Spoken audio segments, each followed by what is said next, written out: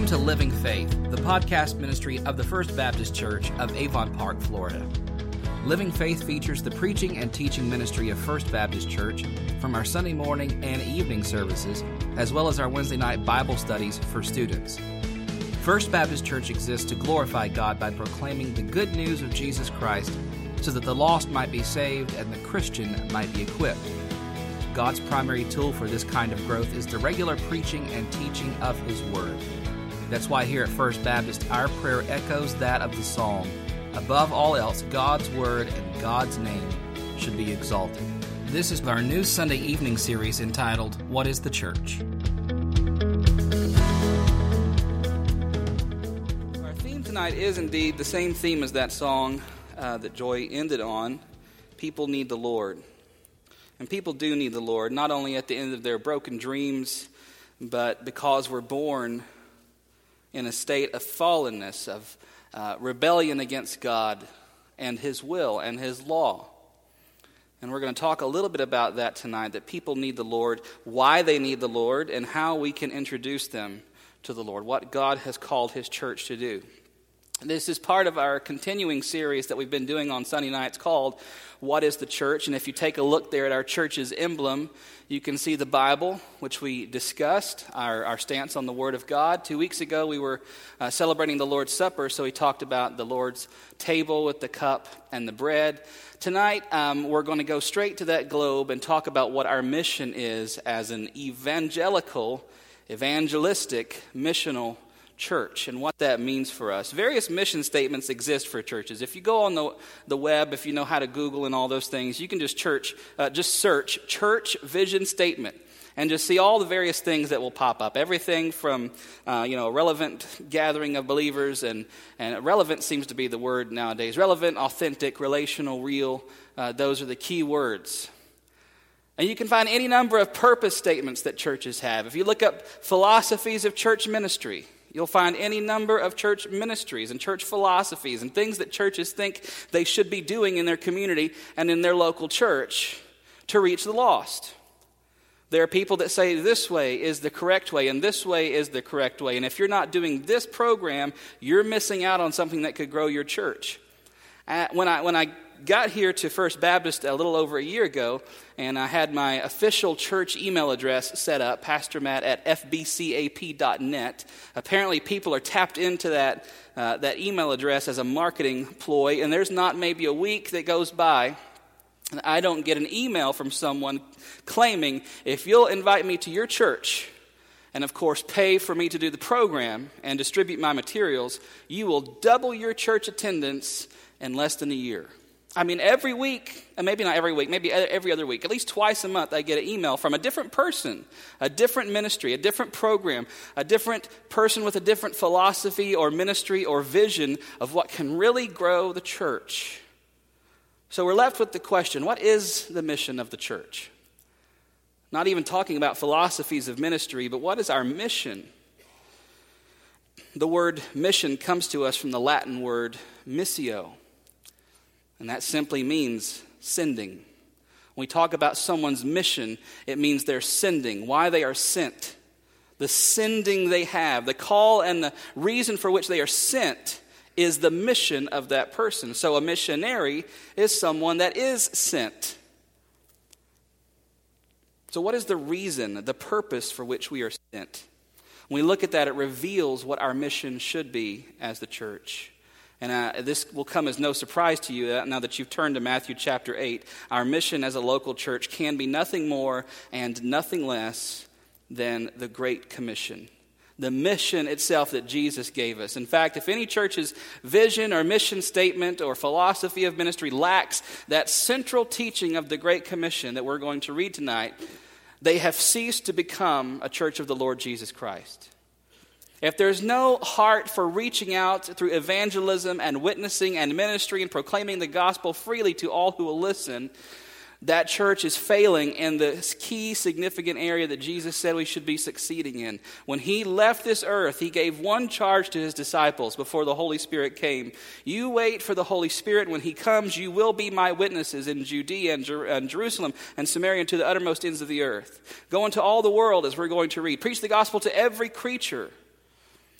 That is the mission of the church. So let's turn our attention to Matthew chapter 28, starting in verse 16. This, of course, at the end of Matthew's gospel, Jesus has been crucified, buried, and risen. And now we see his last words to his disciples. Now the 11 disciples went to Galilee, to the mountain to which Jesus had directed them. And when they saw him, they worshipped him, but some doubted. And Jesus came and said to them, "All authority in heaven and on earth has been given to me. Go therefore and make disciples of all nations, baptizing them in the name of the Father and of the Son and of the Holy Spirit, teaching them to observe all that I have commanded you. And behold, I am with you always, to the end of the age." Let's pause and pray before we continue. God, this is your word. Your holy, inspired, inerrant, infallible, living word. I ask that as we turn our attention to these words tonight, the words of your Son, Jesus, delivering the mission to us that you gave to him, that you would open our eyes to the reality of the call that you have placed on every believer's life, and the call and the vision and the mission that you have given us as a local church to go and make disciples of all nations, starting right here in our own Jerusalem. Give us eyes to see and ears to hear, and do for us what we cannot do for ourselves. Speak now, for your servants are listening. We ask these things in Christ's name. Amen. So what is the mission of this church? What is the mission of First Baptist Church of Avon Park, Florida? What is the mission of any local church?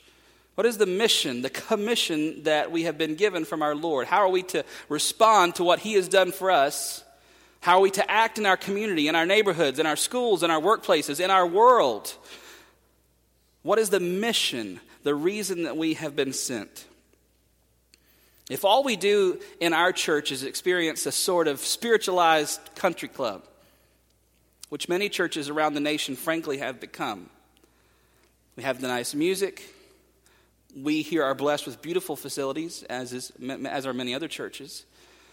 We have people that teach us and people that talk to us, and we have friends here, and we come together for Sunday school and fellowships, and we eat together, and we pray together, and we enjoy good times around coffee and donuts, and then we go to Sunday school, and then we come and enjoy nice music. And then we hope that whoever's going to come and fill the pulpit will be a little bit entertaining to us, and will hold our attention to the end, and we'll say some good things and tell some good stories and be funny. And hopefully we'll leave here having experienced some modicum of spiritual reality from God. But even if not, we do things well. And we do church well here at First Baptist Church. And many churches do church well. But if that's all we are here to do, is to sit and to enjoy and to receive and to fellowship, you can do that at your local Rotary Club or your local lodge or whatever people are involved in nowadays. Any social club can do nice things for people. Any social club can reach out with community events and good things that help people get off drugs and alcohol and things that help people recover from any number of addictions. Or there's any number of secular organizations that will feed the hungry and give shelter to the homeless and clothe the poor. You don't need churches to do those things. You don't need Christians to do those things. So what makes us different as a church? What sets apart this building from any other beautiful building in which people gather that makes this not a social club, that makes this not a Rotary Club or a country club or just a nice little addition to our life that's spiritual in nature and makes us feel better about ourselves and a little more American? What's different about us?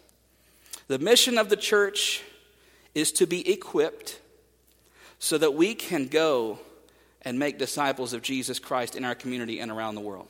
So now that I've said that, let's just dissect that mission with three things. Three questions we're going to ask ourselves about the mission of the church. If the mission of the church is to go and make disciples, to be equipped and to go and make disciples, first of all, who? Whose mission is this? Who does it come from? And to whom has it been given? Number two, we're going to ask what? We know what the mission is. We're going to ask what the content of the mission is. And number three, how? How is this mission to be accomplished? We know we're supposed to go and make disciples, to be equipped, to learn, to go and make disciples of all nations, starting right here in our own neighborhood, in our own community. So how is this mission accomplished? So let's start with number one.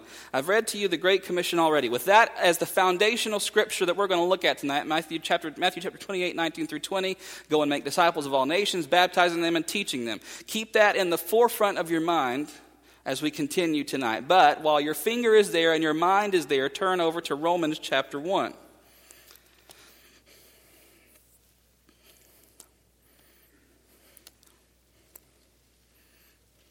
I'm using leftover water again. I don't think he drank out of it. He's all right. Maybe I'll get some of his Georgia accent and preach better.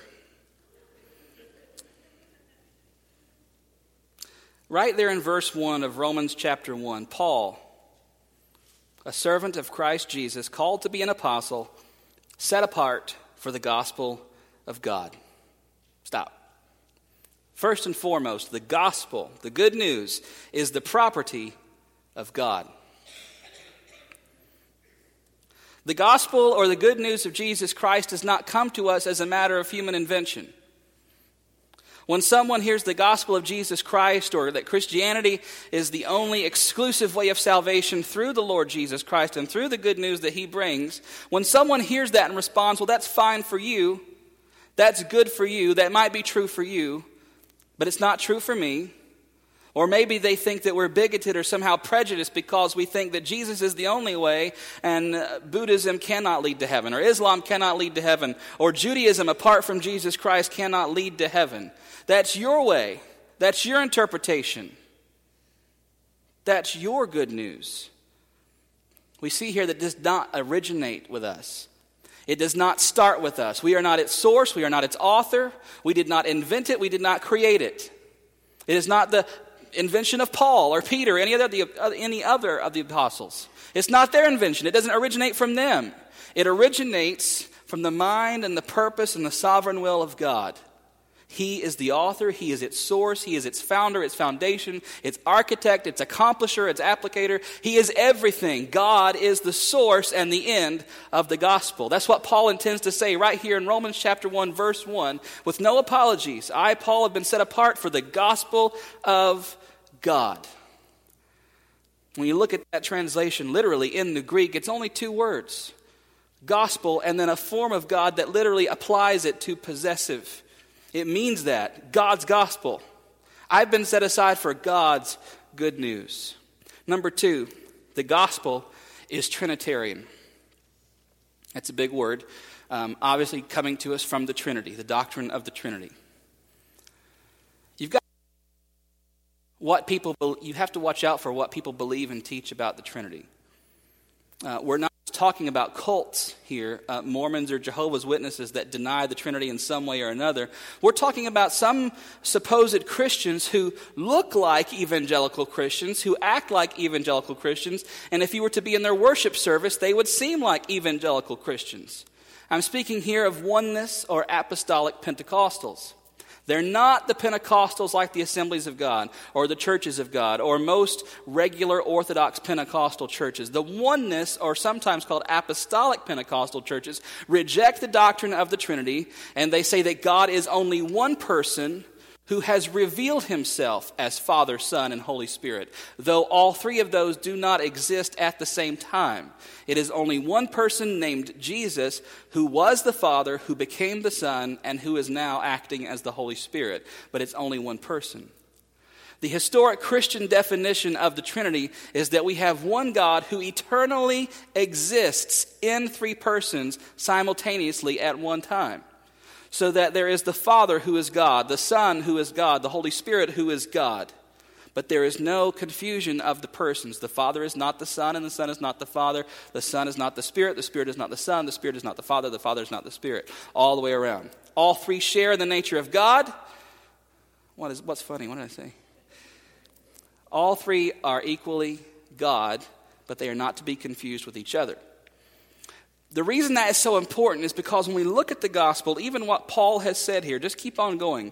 The gospel of God, verse 2, which he promised beforehand through his prophets in the Holy Scriptures, concerning his Son, who was descended from David according to the flesh and was declared to be the Son of God in power according to the Spirit of holiness by his resurrection from the dead, Jesus Christ our Lord, through whom we have received grace and apostleship to bring about the obedience of faith for the sake of his name among all the nations, including you who are called to belong to Jesus Christ. So, first of all, the gospel is God's. It's God's gospel. It belongs to him. He's its author and its source and its originator. Secondly, it's obvious there that the gospel is about Jesus, the Son.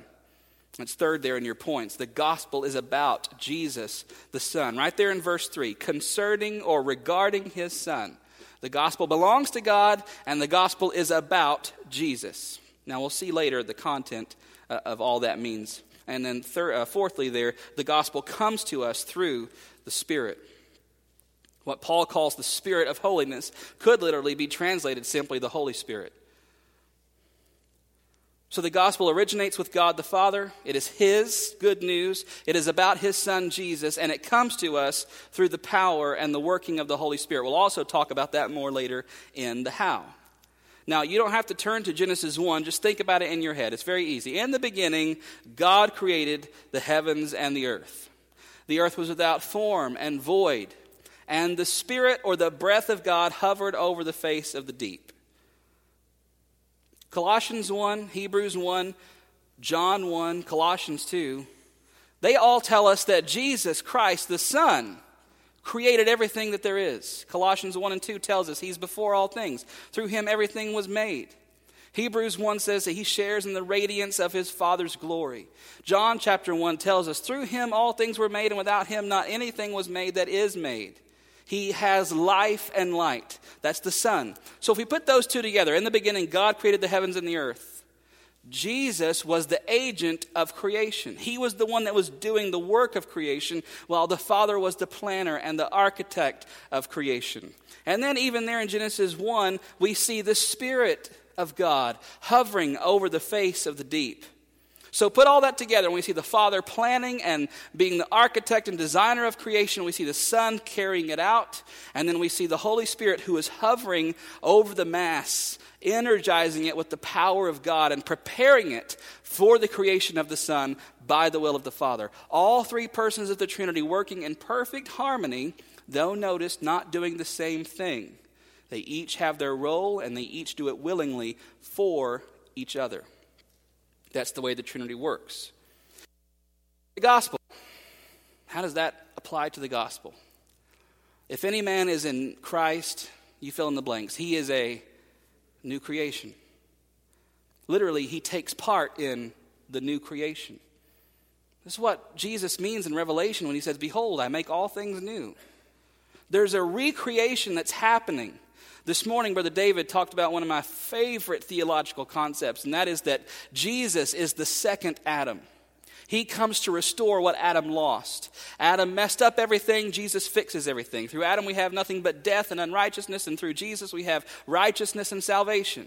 Jesus is the second Adam who, unlike the first Adam, succeeds in that dominion that God gave him and starts a new creation through the gospel and the kingdom of God. This is the new creation. And even though we look forward to it then, we believe in the already not yet, that new creation, that kingdom of God that is to come, is already broken into the present age. Just look at the day of Pentecost. These signs and these gifts that the Holy Spirit is pouring out on his people. We know that means the kingdom of God is right here and right now, although we still look forward to it. That's the reality of the kingdom of God. It's the new creation that Jesus is forming through his bride. How does that relate to that Trinitarian concept of creation? Look at salvation. Look at the gospel, the new creation that I've just talked about. Who is the architect and the source and the planner? God the Father. Who is the one who carries it out? Jesus Christ the Son. And who is the one that hovers over the deadness of sin and prepares and energizes our hearts to receive the gospel? It's the Holy Spirit. Just like in creation, the Father is the planner, the Son, Jesus is the doer, and the Holy Spirit is the power by which it's done. So the gospel is Trinitarian in its scope and design. Now look down to Romans chapter 1, verse 16, just a few verses down. This is a very familiar verse. I'm not ashamed of the gospel, for it is the power of God for salvation to everyone who believes, to the Jew first, and also to the Greek, or to the Gentile. This is because, or this reveals to us, secondly there, that the gospel is powerful.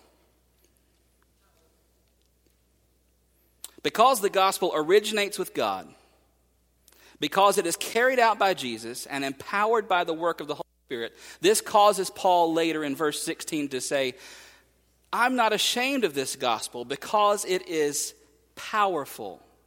In fact, I should have changed that. It's not just powerful, it is the power unto salvation, Paul says. And we'll discuss this again later in this how section. So we talk about salvation. There's no salvation outside of Christ. There's no salvation outside the church because the church belongs to Jesus Christ. There's no salvation outside of his gospel. Why? Because we did not invent it. It does not come from man.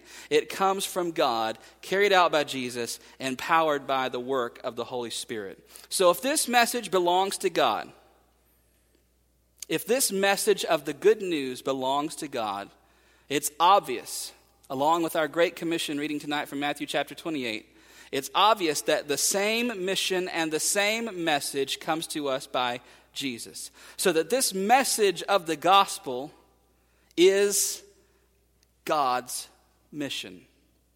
Not just his message, but his mission. What he started way back in the Garden of Eden in Genesis chapter 3, when he says, I'll put enmity between the woman and the serpent, and your seed and his seed. Your seed shall bruise his heel, but her seed shall bruise your head. That little glimmer of hope that God shows us will come through the gospel, through the seed of the woman that will crush the head of the serpent.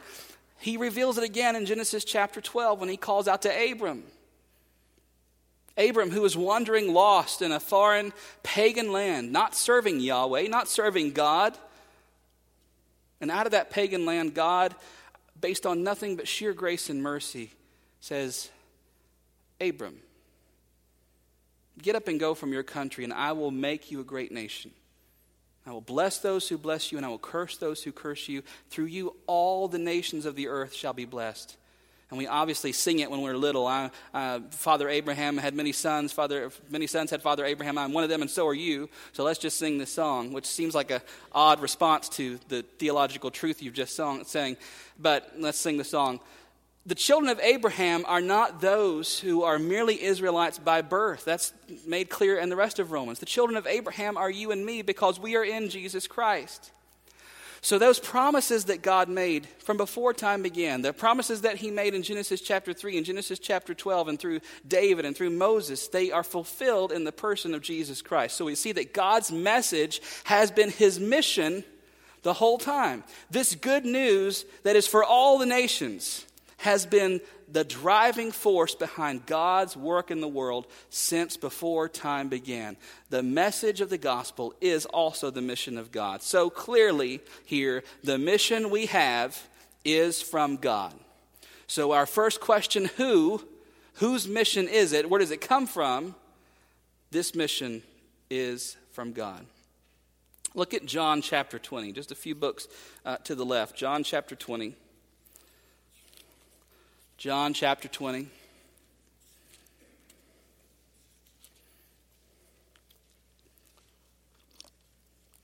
Again, Jesus has already died and been buried and risen again. And this is where he appears to his disciples in the upper room. John chapter 20, verse 21. Jesus said to them again, "Peace be with you. As the Father has sent me, even so I am sending you." Now what we have there when we see even so, it's one Greek word that literally means in the same way, in the same manner, after the same mode. It's not just, well, the Father sent me and kind of like that, I'm sending you. It's just as, even as the Father sent me, so I'm sending you. So in the same way, in the same manner as Jesus was directly and intentionally sent by the Father into the world, we are also sent by Jesus.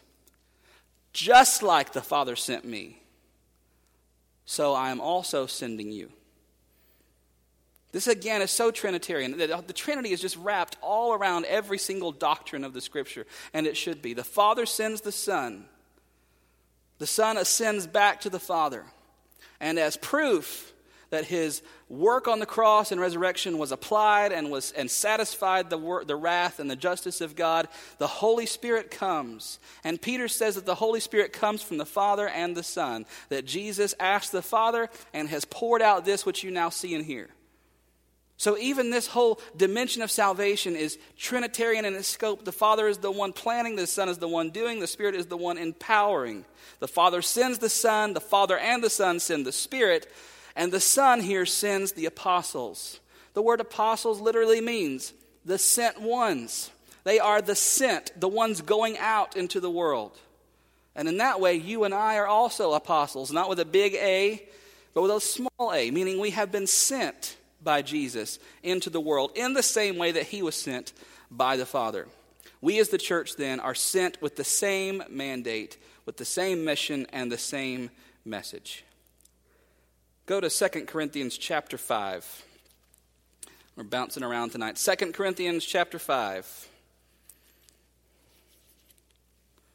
Right there in the middle of it, verse 18.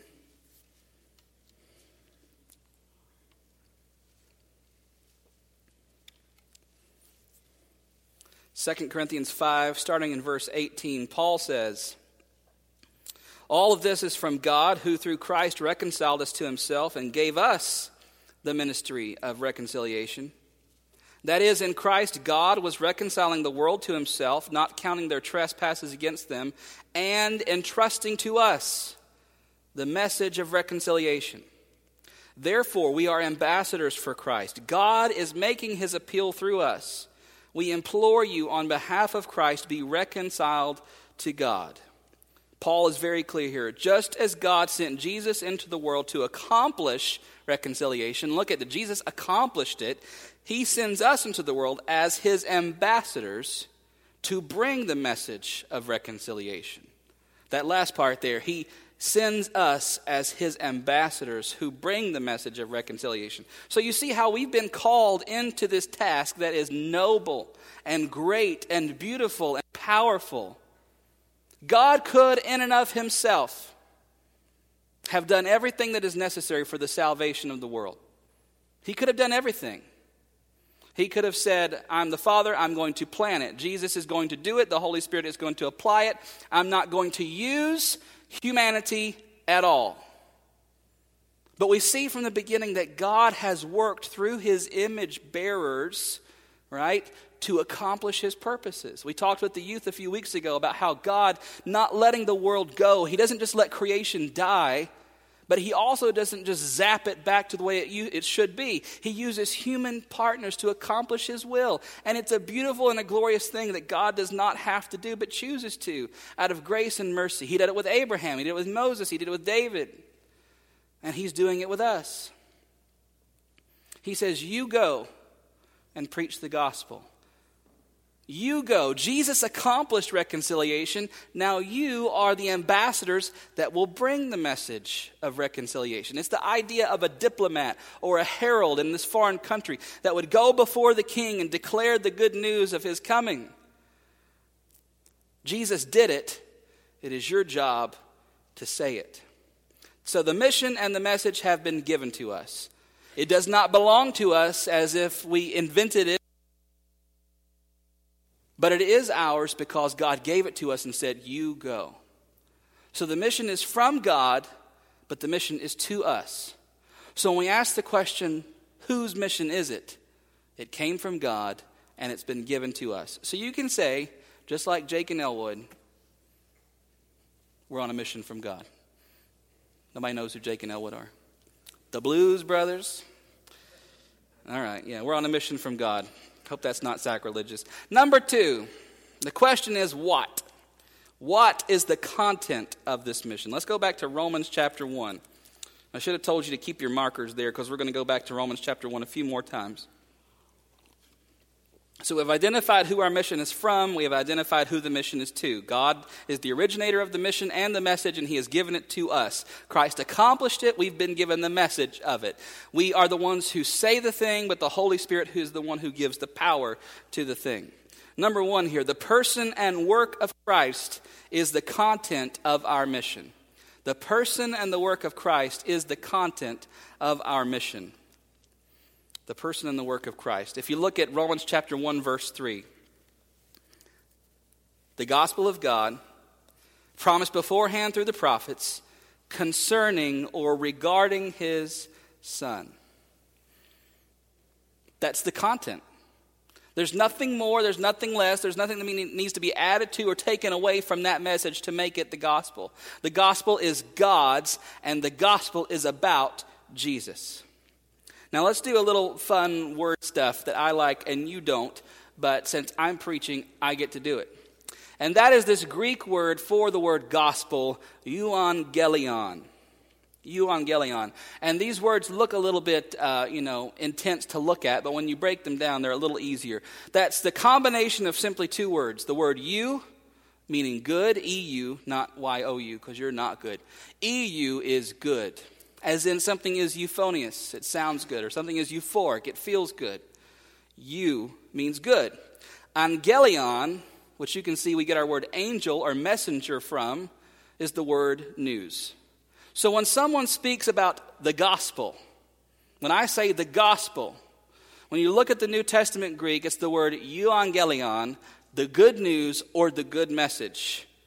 So the gospel is literally the good news. It is God's good news, and it is the good news about Jesus Christ. But we have a question here, don't we? I have good news for you. Okay. But do I need some good news? Is there something that is antecedent to this good news? Why are you suddenly proclaiming good news to me? Because there's bad news. Paul jumps to it pretty quickly there in Romans chapter 1. Look at verse 18. Just one verse. There's good news, but then in verse 18, the wrath of God is revealed from heaven against all ungodliness and unrighteousness of men who by their unrighteousness suppress the truth. Very simply, the bad news is this, that God's wrath is and will be unleashed or revealed against sin. God's wrath is being unleashed against sin. Very quickly, in other words, the bad news is that we're sinful human beings. God is perfect and holy and righteous in his character and will not stand sin forever. He will destroy it in wrath and in his judgment forever. And it's interesting that Paul, just in case his hearers begin to think of themselves as high and mighty, and let's just pause here and say a word about thinking of ourselves in a different way as we think about sinners in general. Christians have what we call pet sins or respectable sins.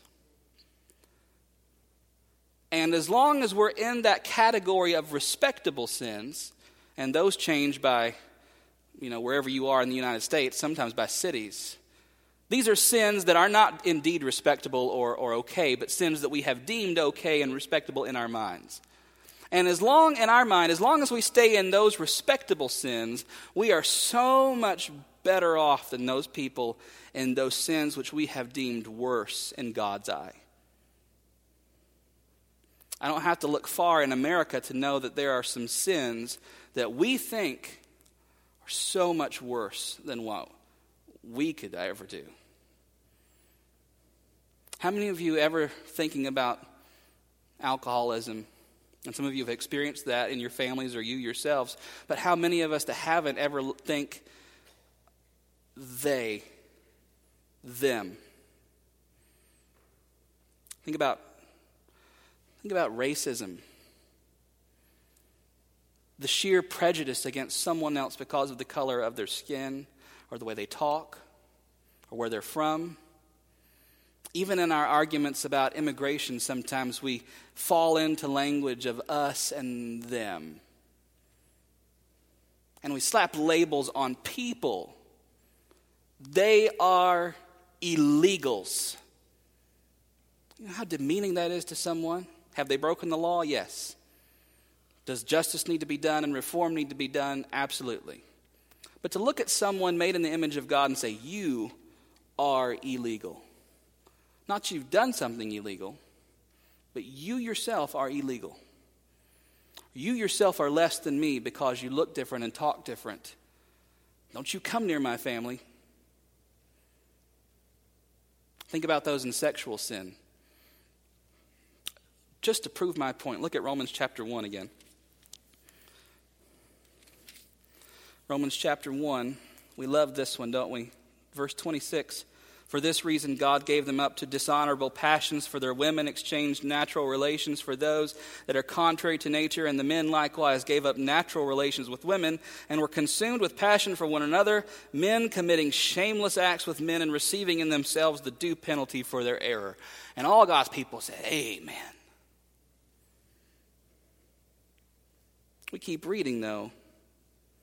Look at verse 29.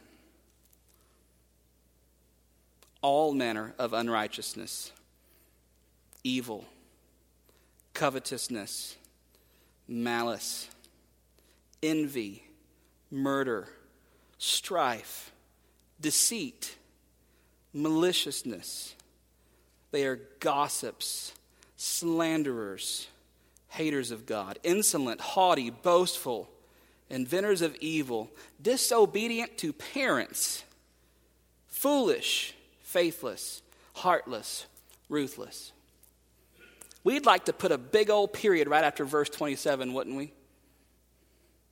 Women exchanging relations with men to burn with passion for one another, and men exchanging natural relations with women to burn in passion for one another, and they receive in themselves the due penalty for their error. And I do say amen to that. And we agree with the Bible on sexuality and gender issues, but we cannot put a period there as if Paul does not go on to address us. Gossips, slanderers, disobedient to parents, foolish, boastful, covetous, angry, malicious, and the list goes on and on and on and on. Next time you ever think, I thank God I'm not like that person, immediately know that you are in the category of that Pharisee who stood in the temple and said, oh God, I thank you that I am not like this tax collector. When in reality, you should pray that you would be in his position, falling before God and beating your chest and saying, have mercy on me, a sinner. That is our position before God. Look at Romans chapter 3. I'm not going to read this. Romans chapter 3, verses 10 through 18. I'm just simply going to go through the no ones and the no's here so you can just follow along. What is the bad news, according to Paul? No one is righteous. No one understands. No one seeks God. All have turned away. All are worthless. No one does good. Our throats are open graves. Our tongues lie. Our words are like poison. Our speech is full of curses and anger. We are violent people. We leave nothing but ruin and misery. We don't know the meaning of peace. And worst of all, no one fears God. Then Romans chapter 3, verse 23, for which we're all familiar, all have sinned and fallen short of the glory of God. And that all means you. And it means me. We're all in the bad news together. We are utterly destitute. We are totally depraved. We are dead in our sins and our trespasses. We are filthy in the sight of God. Even our most righteous deeds, Isaiah says, are like filthy rags to God. We need resurrection. We need cleansing. We need salvation. That's the bad news. We're pretty bad off, and God is perfect and will exact judgment on sin. But Paul doesn't end there. Romans chapter 3, verse 21. Thank God it keeps going. But now the righteousness of God has been manifested apart from the law, although the law and the prophets bear witness to it. The righteousness of God through faith in Jesus Christ for all who believe. For there is no distinction. For all have sinned and fall short of the glory of God, and are justified by his grace as a gift through the redemption that is in Christ Jesus, whom God put forward as a propitiation by his blood to be received by faith. This was to show God's righteousness, because in his divine forbearance he passed over former sins. It was to show his righteousness at the present time, so that he might be just and the justifier of the one who has faith in Jesus. So 3 very quick points on this topic of the good news that comes to us after that bad news. Here are your 3 points. What we have not, God gives us. God says, be perfect, for I'm perfect. Be holy, for I'm holy. But we can't do that. That's the bad news. But here Paul says, what we have not, God gives us. Number 2, what we are not, God makes us. And number 3, what we cannot do, God does in Christ. What don't we have? Righteousness. What are we not? Righteous. What do we need? A Savior. And God does it through Jesus Christ. So the bad news is sin and its effects. We're dead and we deserve the judgment of God. The good news is the free gift of salvation through Jesus Christ. Now, if you remember from 2 Corinthians chapter 5, you don't have to turn back there because everyone's going to know this verse. 2 Corinthians chapter 5, verse 21. That God made him who knew no sin to be sin for us, so that in him we might become the righteousness of God. How is this possible? How is it possible that there is that bad of news that we cannot stand in the holy presence of God and he will exact his judgment on sin, and we are dead in our sins and trespasses and destitute in our filthiness before God, who is holy and majestic and glorious? How is there any good news in that? How would God, who is supposed to be just and holy and perfect, how could he reason it out to simply forgive sin? How in his holy imagination could he just simply say, it's okay, don't worry about it? That wouldn't be just at all, would it? If there was no punishment that was made. But that's why Paul says Jesus Christ was sent to be the propitiation for our sins. The sacrifice that makes atonement, that's what propitiation means. It erases the sin. And then 2 Corinthians 5:21, God made Jesus to be sin who knew no sin, so that in him we might receive the righteousness of God. This is what the Reformers called the great exchange. The great exchange that Christ, or that God gives us in Christ, or let me rephrase that. God gives Christ what we deserve. What do we deserve? Death, his judgment, his anger. God made him to be sin who knew no sin. Number 3, God gives us what we could never deserve. God gives Christ what we deserve, and then he gives us what we could never deserve. What is that? Righteousness, holiness, salvation. If we omit the bad news, there is no good news left. If we omit sin from our message, if we omit hell and judgment from our message, if we omit warnings of God's judgment from our message, there's no salvation there. Salvation from what? There's no problem. We're all fine. We're not perfect, but God will forgive us. And that reminds me of a survey that was done at a Christian booksellers conference. And one of the questions that was asked was, what is the gospel? Over which most of the people flubbered out some weird answers. But one question was asked, when you get to heaven, do you think God will adjust his holiness to accommodate your sinfulness? Do you think when you stand before God in judgment, he'll somehow lower his holiness to let you in? Is that how salvation works? That's how a lot of people think it works. God's merciful, God is love, God is holy. And when I get to heaven, although I've done a lot of bad things, he's loving and merciful and holy, and he'll be fine and he'll forgive me. He'll lower his standards for me.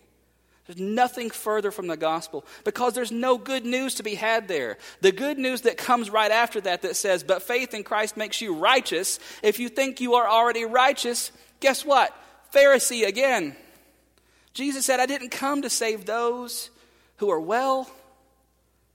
I came to save sinners. Those who beat their chest and say, have mercy upon me, a sinner.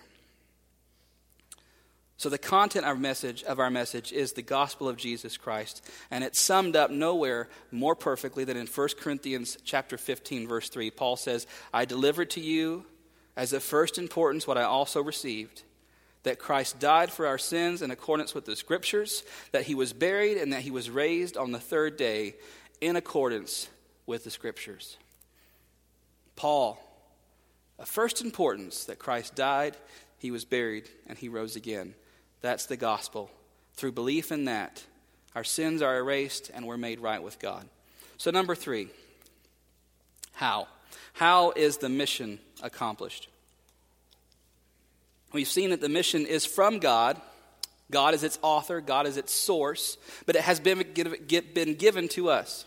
So that the mission is God's, but he has given it to us to be his ambassadors in the world. We've seen the content of that mission. The content is the gospel of Jesus Christ, the good news, the good message that comes from God. On the heels of that bad news that his wrath is coming against sin, we deliver the good news that salvation is available through Jesus Christ. So we ask the question now, how? How are we to be the ambassadors of this message? Just as it is God's message, just as it is God's mission, he is the sender, we are the sent. And we come as people with a message to proclaim. Most of us understand what witnessing is. A lot of us don't understand what it actually does or why it's necessary. In fact, one theologian once said, very regrettably, preach the gospel at all times, and if necessary, use words. That's the most idiotic statement that anyone can ever make. I see it on church signs. I want to go kick them down. There's no proclamation of good news if there's no one saying it. That's what Paul means. Turn to Romans chapter 10. Many churches today, more liberal churches, are involved in what we call mercy ministries, meeting people's felt needs, whether they're medical or material, clothing or food, or shelters for the homeless and things like this. Now, don't get me wrong. These things are not bad. In fact, they are good, and Bible-believing churches should be involved in them. But here's where we go astray with social work and mercy ministries and meeting people's felt needs. If that is the end in and of itself, I heard one gentleman who I was in a seminary class with, believe it or not, tell me that giving a cold glass of water to someone who is hot and homeless is the gospel.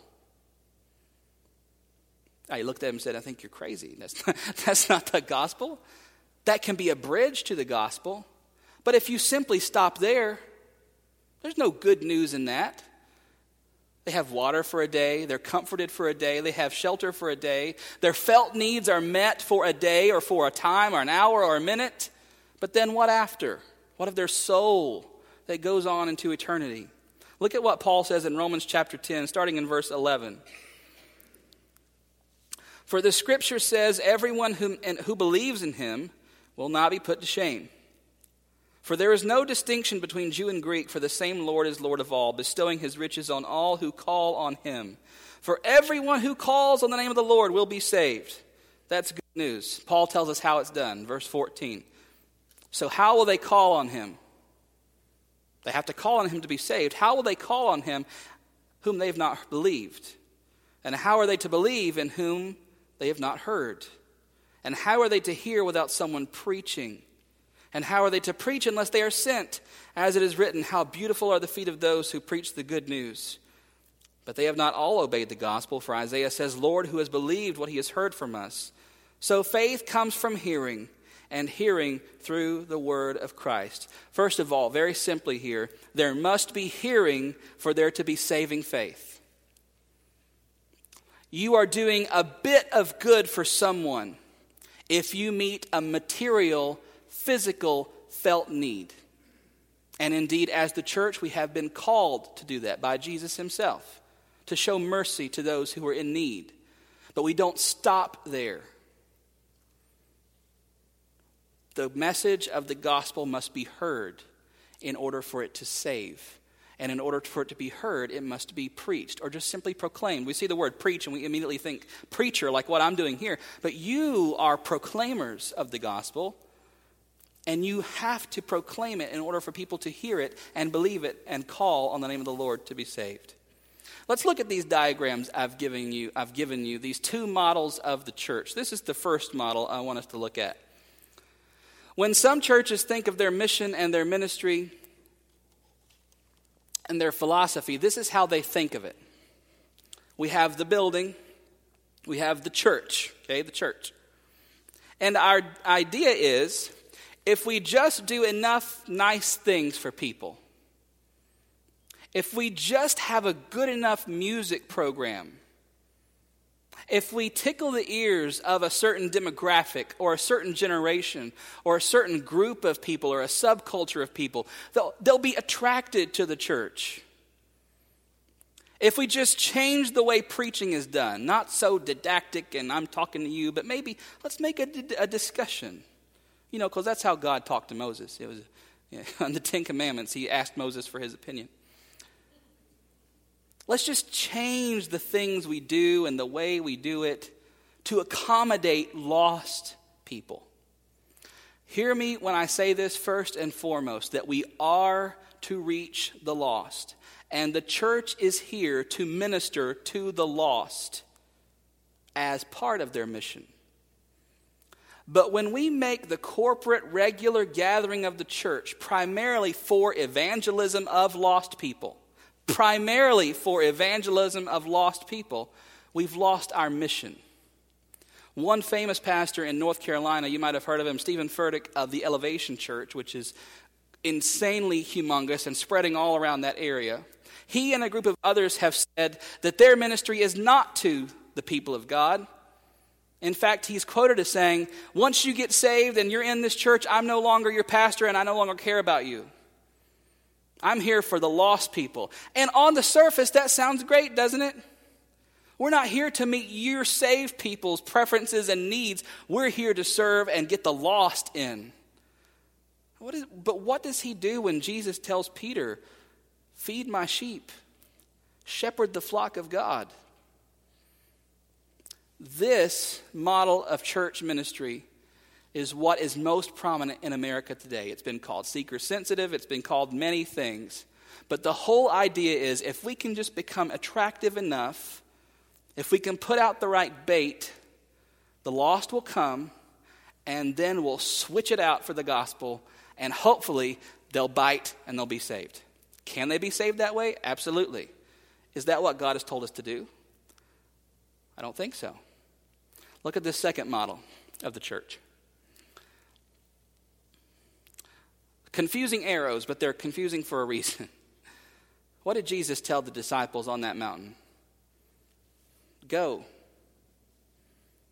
Every single instance of the Great Commission has the word, you go do something out there. Jesus does not get up on the mountain and get a loudspeaker and say to the congregation or the multitudes, hey, the disciples are about to put on a really great show, and they got great music and a great speaker and lots of good things going on down there at the First Jerusalem Church or whatever. You ought to go check it out. It's so relevant and real and relational or whatever people say. He says, go. Paul's very clear in Romans chapter 3, isn't he? No one seeks God. The lost have no interest in the gospel. The lost have no interest in a church, in sitting and listening to preaching. It's like putting medicine in someone who's terminally ill at the very last point. Jesus tells the church to go, make disciples. But then you see the arrows coming back in, don't you? The church is going out and making disciples, but they're also going out, reaching the lost. And how do they come back in? By the people going out. That's exactly what Jesus has called us to do. The effectiveness of this program right here does not rest on human imagination. It does not rest on our music program. It does not rest on our preacher's speaking ability. It does not rest in the niceness of our facilities or the programs we offer or the events we host or the activities we have or the concerts we put on or the fellowship we have or the Sunday school teachers we have or the curriculum we use or the books we use or how pretty our windows are or how nice anything is in this facility or with this church. In this program, the power for church growth is in the proclamation of the word and the proclamation of the gospel. And we simply throw our hands up and say, God, there's nothing we can do here that will attract lost people. It must be the gospel that resurrects people from the dead, that gives them a hunger for the word of God where they never had it before. It gives them a hunger to be with the people of God where they've never known that hunger before. It gives them a love for people with whom they've never loved or with whom they've never even had anything in common, but now suddenly in Christ we're made one new man through the gospel of Jesus Christ. The power at work in this program is the Holy Spirit.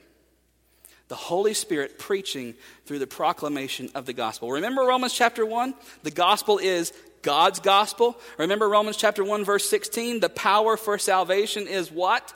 The gospel. No event, no programs, no activities can substitute for the power of the gospel. In planning this message, I came back to this point, and I changed my mind about what to call it. I actually had first called it, How Do We Accomplish This Mission? And when I started working on this point, I thought, that is not right. How do we accomplish this mission? I just reworded it, how is the mission accomplished? Remember when we talked about the Lord's Supper a few weeks ago from 1 Corinthians, we were talking about the divisions that were in the church, and some said, I'm of Apollos, I'm of Peter, I'm of Paul, I'm this, I was baptized by him, I was saved under him, and I believe this, and I believe this. And Paul said, Paul is nothing. Apollos is nothing. Apollos planted, I watered, someone sowed the seed of the gospel. What does he say? It is God who gives the growth. The work of growing the church is not ours. It's God's. What did Jesus say? Matthew chapter 16, when Peter said, I believe you are the Christ, the Son of the living God. Jesus said, Blessed are you, Simon Bar-Jonah, for flesh and blood has not revealed this to you, but my Father who is in heaven. And I say to you, Peter, you are a rock. And on this rock, I will build my church. Isn't that interesting? He just called Peter the rock, but then he turns around and says, I will build my church. Ephesians chapter 2, the church is built on the foundation of the apostles and the prophets, but the cornerstone is Jesus Christ. So in all of our attempts to find a philosophy for church growth and to get lost people saved and to reach out, we have to understand at the end of the day that the power is not and cannot ever be ours or our programs or anything else. The gospel and the gospel alone is the power of God unto salvation. And Jesus says, I will build my church. John chapter 6, verse 44. Let this just sink into your brains and your hearts. No one can come to me unless the Father who sent me draws him, and I will raise him up on the last day. Well, I'm confused. Jesus has just got done saying, come, everybody, whoever, come. But you can't come unless the Father who sent me draws you. And whose job is that drawing? The Holy Spirit. That's what Peter said in Acts chapter 2. That's exactly what happened there. He's preaching the gospel, and the Holy Spirit cuts to the heart of the people listening, and it makes them say, what shall we do? Peter says, repent and be baptized in the name of Jesus for the remission of your sins, and you will receive the gift of the Holy Spirit. For the promise is for you and for your children and for all those who are far off, whomever the Lord God calls to himself. So, if these words are true, God is sovereign, God must do the drawing, the Holy Spirit is the power, why do we do anything? Why do we need to witness? Why evangelism? Why missions? If God's got the whole world in his hands and he's sovereign and he's in control, why do anything? Very simply, that next point there, we are human instruments to serve God's purposes. Number 2, he doesn't have to use us, but he graciously chooses to. We're simply called to obey. This should not be a scary thought to you. Even if we don't agree on some of the minutiae here of the theological details, this should not be a scary thought that Jesus says, come, but you can't come unless the Father draws you, and the Holy Spirit is the one who is doing that. Look at the comfort that gives to us as Christians. What kind of power and boldness that should give us to proclaim the gospel.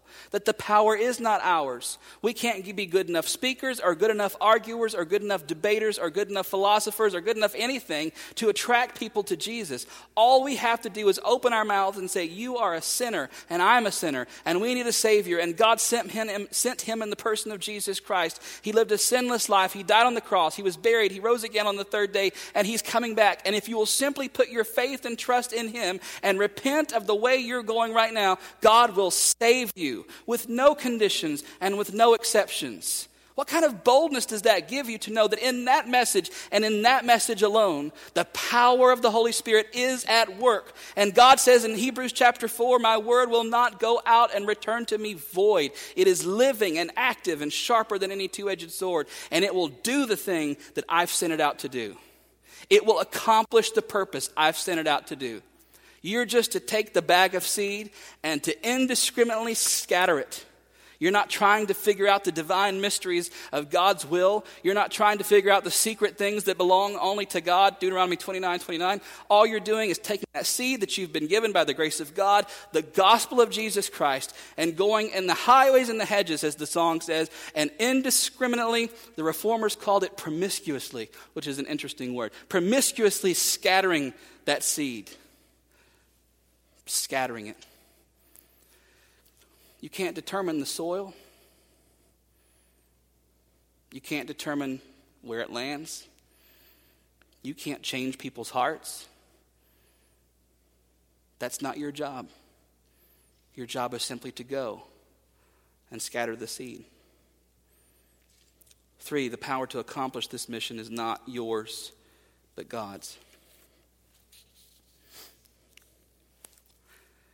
Lastly tonight, his commission to the church is simple. Go. Our mission is equally simple. Go. Go with God's command. Go with God's power. Go with God's gospel. Is anybody in here familiar with lighthouses?